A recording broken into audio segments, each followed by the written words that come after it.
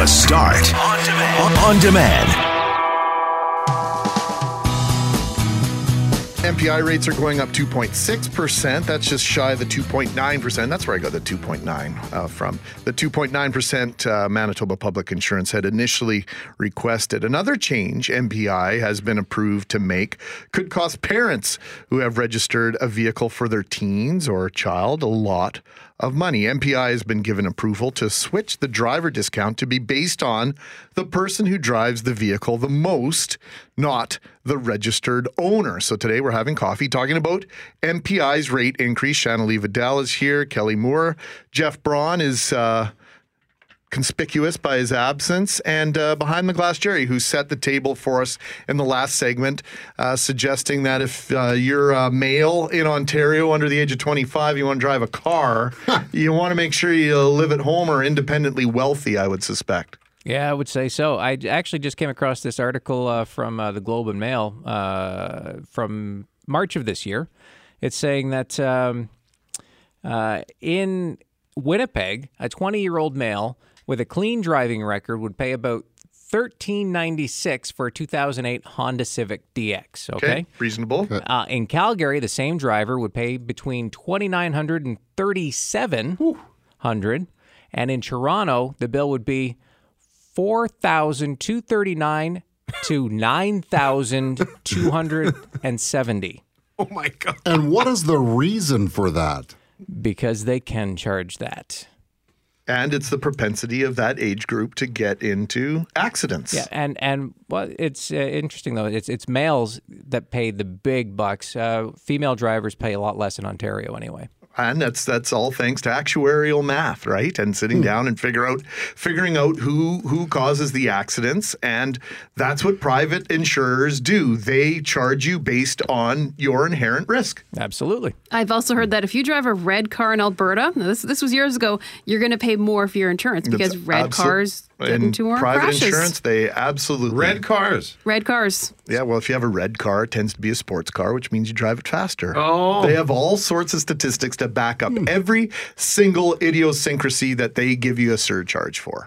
One text message here says, Greg, $100 a month, or what are you driving, a golf cart? I have a decent license and I pay $134 for a 99 Cavalier, and I can't afford another increase. So thank you for that. Well, not a 99. It's about a 2008.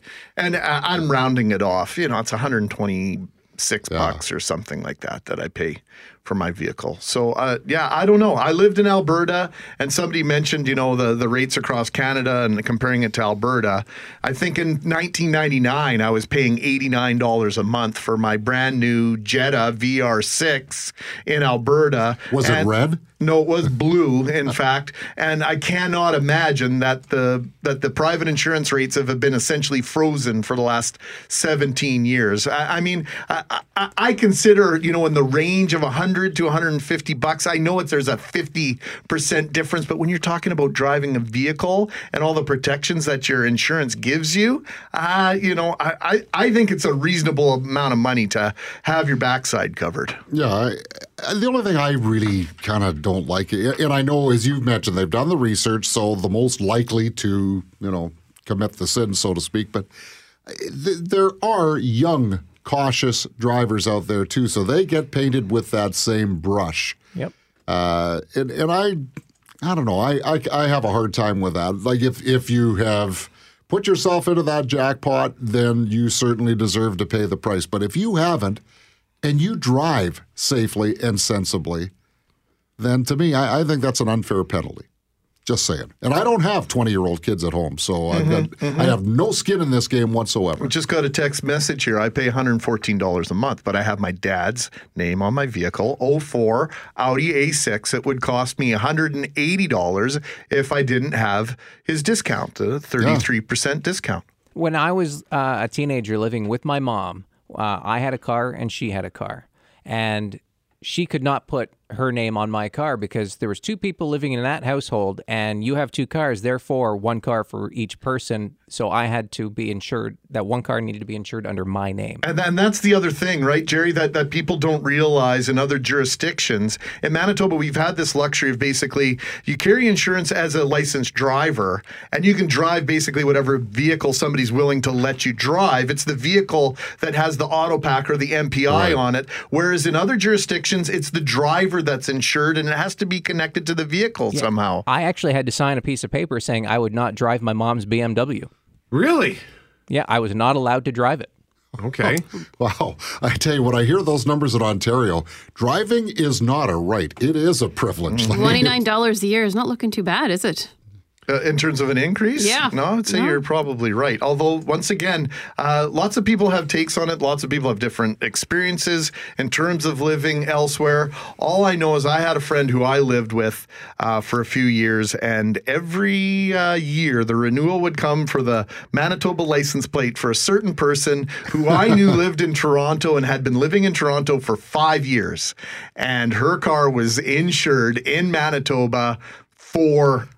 How did she pull that off? I don't know. I would suspect that you don't get any tickets and you don't get into any accidents with a strategy like that. But there are people who do it. Because trust me, when you move from Alberta, once again, maybe somebody's had other experience, but when I moved to Alberta, it was one of the first things I did was to switch my vehicle to MPI because it was just so much more. It was so much more cheap. So you still had an address, though, a valid address in Manitoba at the time. Oh yeah, of course. Yeah. No, not me. I wouldn't pull shenanigans. I'm talking about when I moved back. It was one of the first things I did.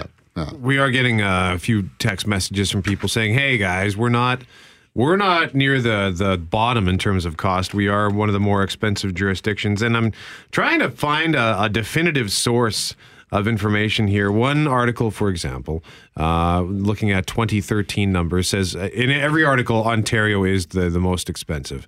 In 2013, it says in Ontario, the average insurance cost for the year was $1,456. And then Manitoba was in 5th place at $1,057. And then another article I looked at here pointed to Manitoba, again, being the 5th most expensive at just over $1,000 on average, with Ontario in that still $1,450 mark. But then another one, which is importantly a report from Deloitte, which calculated rates for the year ending March 2015, says Manitoba was near the bottom, actually, at $1,200, whereas Ontario was $5,500. So I don't understand that. I guess that ties into what Jerry was talking about with the cost of young males trying to get car insurance. Do you happen to know, Jerry, by the way, what it would be for a young female? Does that same restriction apply? No. Well, females cost, if I remember correctly, women under the age of 25 were about half the cost of males. Okay, that's interesting. So Shanalia is somebody who typically doesn't drive a whole lot, as you've referenced before during this segment, that your boyfriend does the bulk of the driving.